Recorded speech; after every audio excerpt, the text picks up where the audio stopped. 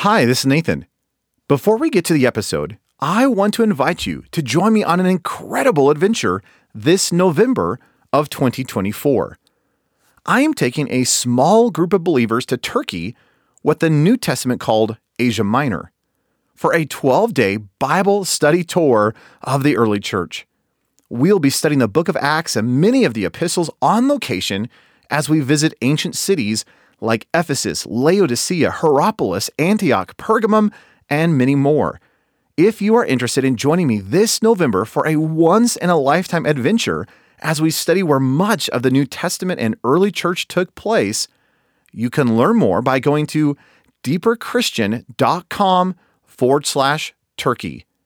And if you're interested, don't delay. Spots are limited and on a first-come, first-served basis, and a $100 discount is available if you register before May 27th. I do hope you can join me. And again, more information is available at deeperchristian.com/Turkey. Now, here's the episode.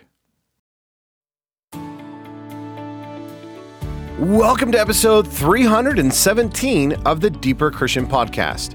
This is the podcast to help you study God's Word, know Jesus intimately, and discover how you can build your life around Jesus Christ. I'm Nathan Johnson, and in today's episode, I want to talk about the twofold position of every believer. Let's dive in.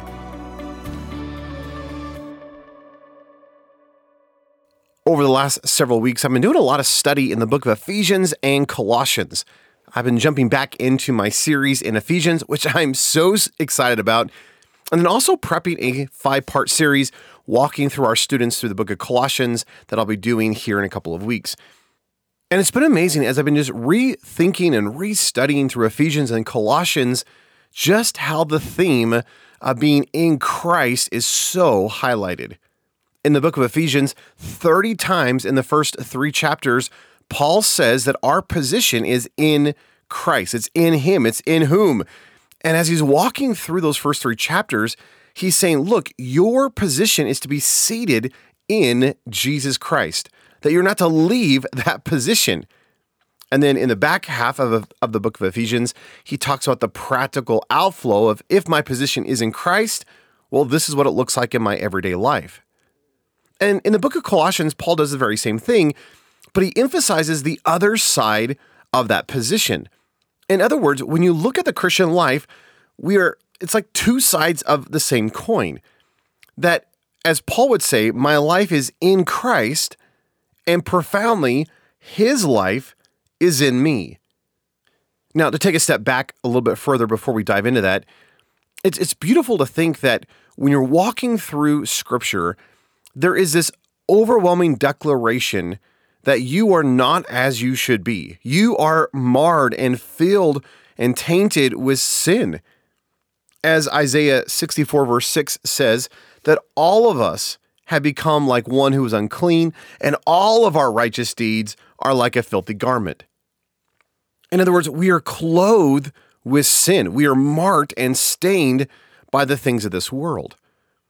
All of us have sinned and fallen short of the glory of God, and all of us need rescue. All of us need redemption.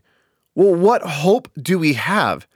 In a grand declaration of all that Jesus has done, in 2 Corinthians 5:21, Paul says that he made him who knew no sin to be sin on our behalf so that we might become the righteousness of God in him. And I love that statement. That here I am, as Isaiah said, I'm a filthy garment. All my righteous deeds are just but pollution. It's a filthy rag. Well, how on earth am I going to be righteous? How on earth do I get to have a relationship with the God of the universe? And Paul says, do you realize that Jesus, who had no sin, actually took on my sin? He became sin for me so that I could actually take on his righteousness. And there's this incredible exchange that he takes my sin and I take his righteousness. And that is not fair. I mean, I get all the benefit. I get the worst part of myself, that sinful, prideful, self-focused propensity of my soul. Jesus says, I will die for that. I'm going to forgive that. I'm going to redeem that. And I'm, in exchange, going to give you my righteousness. That is so profound to me because we do not deserve that. So again, ponder this idea that all of us have sinned and fallen short of the glory of God. All of us have a problem called sin. And in this robe that we are wearing of unrighteousness and sin and filthy rags, Jesus exchanges with us. He takes on our robe of unrighteousness, our filthy rags, so that we can actually be clothed with his righteousness, which is what Isaiah 61 verse 10 says. Listen to this. This is so profound. Isaiah says, I will rejoice greatly in Yahweh. My soul will rejoice in my God, for he has clothed me with garments of salvation. He has wrapped me with a robe of righteousness. And he's foreshadowing the reality of Christ. And he says, do you not recognize that I have been cleansed? Yes, I am full of filthy rags, and my best acts of righteousness are but nothing. And yet, what has he done? He has literally given me his garments of salvation. He has become my salvation, and he's literally clothed me with a robe of righteousness. Paul expresses this kind of in a fun way in Ephesians chapter 4, where he says, put off that former way of living, which is according to the world, and put on Jesus Christ. And again, he's using clothing language, and I think he's hearkening back to what Isaiah was saying in chapter 61 and chapter 64. And Paul says, just like you would take off an overcoat, hey, take off those garments of sin. Take off that former way of living that is in accordance with the world, and instead clothe yourself in that garment of salvation, in that robe of righteousness, and put on the Lord Jesus Christ. So again, think about this twofold position that we get to have as a Christian. That because of the work of Christ on the cross, that I get to be cleansed and redeemed. In fact, as 2 Corinthians 5:17 says, that if anyone is in Christ, he is a new creation. Old things have passed away. Behold, new things have come. That there's a new reality within my very being. And what is that reality? I am a brand new creation in Christ Jesus. That those old ways, that old garment has passed away, and I am now clothed with this garment of salvation. His name is Jesus, which ironically, the name Jesus means salvation, or Yahweh saves. So this garment that I am wearing is Christ himself. So think about the two sides of the coin, that as a Christian, my position is now in Christ. I was in the world. I was living according to the thoughts and the deeds of the flesh, but now there's been this exchange, and now I am in Christ. That I'm in his clothing, that I am in him. And yet, again, as Paul brilliantly declares in Colossians 1:27, that the other side of this coin is this grand mystery which has been hidden for ages and generations, but God has now revealed, which is Christ in you, the hope of glory. So I am in Christ, and Christ is in me. The way I'll often try to describe this is thinking it from like a physical and spiritual. In other words, physically, I am sitting here speaking into this microphone, and you are physically wherever you are listening. And yet, spiritually, do you realize that Paul says that you are, in Ephesians 2, that you are seated in Christ Jesus in the heavenly realms. So you are literally in Christ, seated in him at the right hand of the Father. So I am physically here, but I am spiritually in a position in him there. But physically, Jesus is physically seated at the right hand of the Father in heavenly places, and yet he is spiritually dwelling in my life. He sent forth his Spirit, called the Holy Spirit, to indwell my life. So though he is physically there, he is spiritually inside of me, and I am physically here and spiritually in him. And there's this incredible twofold position that we get to experience as a believer. I am in Christ. Christ is in me. Listen to how Jesus illustrates this in John chapter 15. He's talking about the vine and the branches. He says, I'm the vine, you're the branches. And as you look at verse 4 and 5, he uses that same language of I'm in you and you are in me. Listen to this. This is Jesus speaking, John 15, verse 4 and 5. He says, abide in me and I in you. As the branch cannot bear fruit from itself unless it abides in the vine, so neither can you unless you abide in me. I am the vine, you are the branches. He who abides in me and I in him, he bears much fruit, but apart from me, you can do nothing. And he says, look, it's this idea of abiding. And it's the Greek word meno, which is that idea, which I've talked about countless times before, but it's that idea of like to rest, to sink down, to hold tight to something. And my favorite definition of abiding is to refuse to depart. Or as one Greek dictionary translates, it's a constant, enduring, inward personal communion. That what I have with Jesus is that I'm resting in him, that I'm living in him, I'm clinging to him, I am not letting go, I'm refusing to depart from him. Why? Because he's the vine, he's the life source for the branch. So if I'm going to experience life, if I'm going to ever bear fruit as a branch, I've got to remain, I've got to cling, I've got to hold tight to him. And yet the beautiful thing about vine and branches is that when you look at where that vine and the branch connects, is it the branch holding on to the vine or is it the vine holding on to the branch? Yes. Is the branch abiding in the vine or is that vine somehow connected and abiding in the branch? Yes. And Jesus says, hey, abide in me and I in you.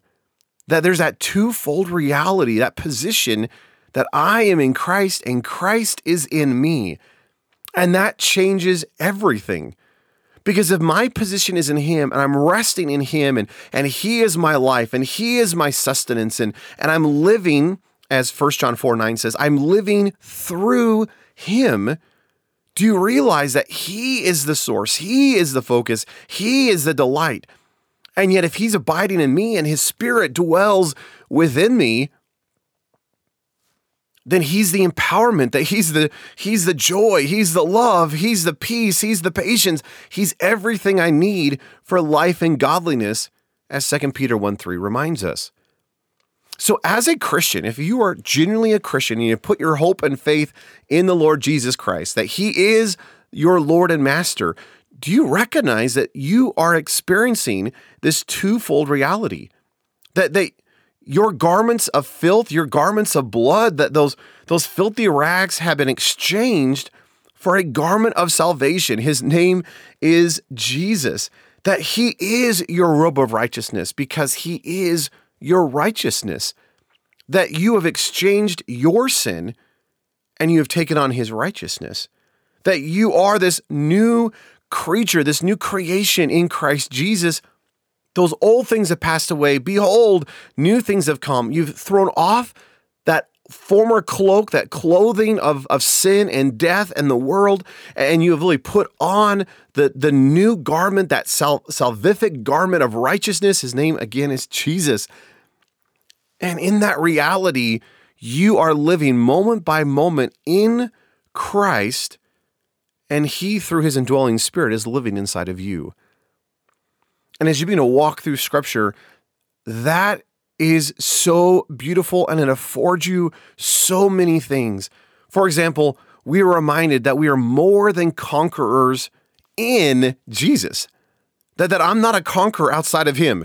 I cannot deal with my own sin. I cannot win my battles with temptation outside of Christ. But in Jesus, if my position is in him and his position is in me, then do you realize that I am more than a conqueror in him? Because when those temptations and trials and difficulties come, I can rejoice. I can walk in purity. I can be victorious. I can live with peace and love. Why? Because the one who are those things, he is the love, he is the joy, he is the peace, he is the victory. He is living his life in and through me. So can I encourage you as a believer to hold fast, remind yourself, declare the wonders of the gospel to your soul, that I am in Christ and Christ is in me.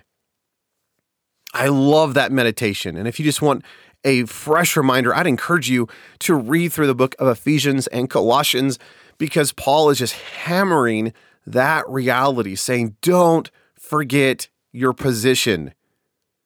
Well, I pray that's just a blessing and encouragement to your soul. On a fun side note, my new book, The 30-Day Adventure to Know Jesus More, I know it's quite a title, just released this last week. I just got it sent to the printers. It's now up on Amazon. I wrote this a couple of years ago as a 30-day challenge to say, okay, it's a devotional, but it's not a devotional. I'm not a big fan of devotionals as a whole. So it's like a devotional, non-devotional, whatever you want to call that. But I had this desire saying, okay, let's run after Jesus. Let's get to know him more, not just in theory, but practically. I want to know Christ and the fullness of his life within me. And so I wrote this 30-day challenge, and a lot of you have gone through that, but I edited it and rewrote a lot of parts of it, and it's now out in book form. It's on Amazon, both as a physical copy or in Kindle. And if you were just wanting a challenge or an adventure guide to walk through, okay, how do I know Jesus more? And there's these 30 adventures that you can read and go through that give you practical ways to know Jesus more. They're just things to study, things to know, and things to practically do to increase your love and increase your knowledge, not just informationally, but your experience with the living God. And I'll put a link for that in the show notes in case you're interested, but just want to let you know that it's available. And again, for show notes of this episode, including all the verses I mentioned earlier, you can find all of that by going to deeperchristian.com/317 for episode 317. And until next time, know I'm cheering you on and I'm praying for you as you live in this amazing twofold reality of being in Christ and Christ being in you. See you next time.